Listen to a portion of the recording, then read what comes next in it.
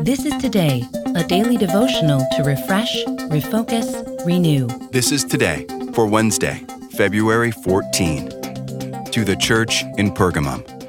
Our reading comes from Revelation chapter 2.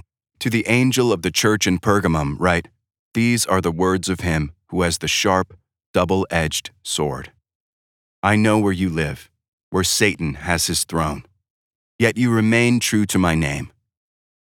You did not renounce your faith in me, not even in the days of Antipas, my faithful witness, who was put to death in your city, where Satan lives.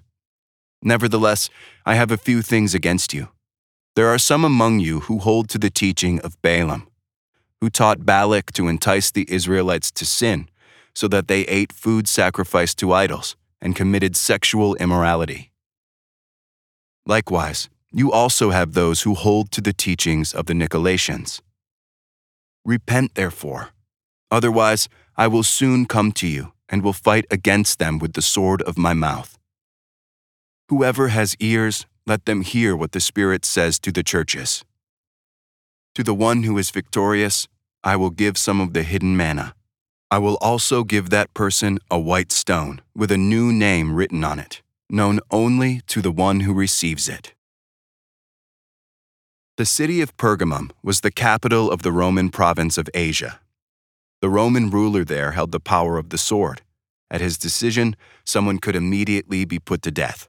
So in that setting, Jesus, the ruler of the kings of the earth, with the sharp double-edged sword of his mouth, claimed ultimate authority over eternal life and death.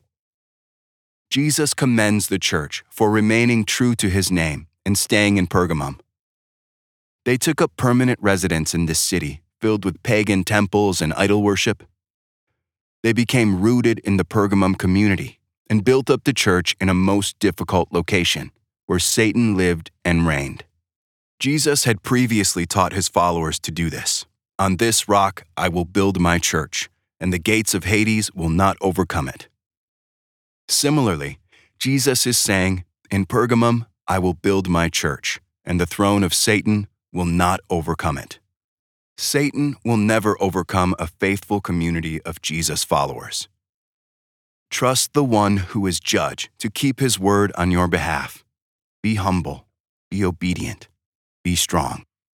Pray with me. King of kings, Lord of lords, guide us to follow you with all our heart, soul, mind, and strength. Open doors to your word and empower us to share it. Amen. This is Today. Get our free daily devotional on the go. Get it delivered to your email inbox each morning or download our app to your mobile device.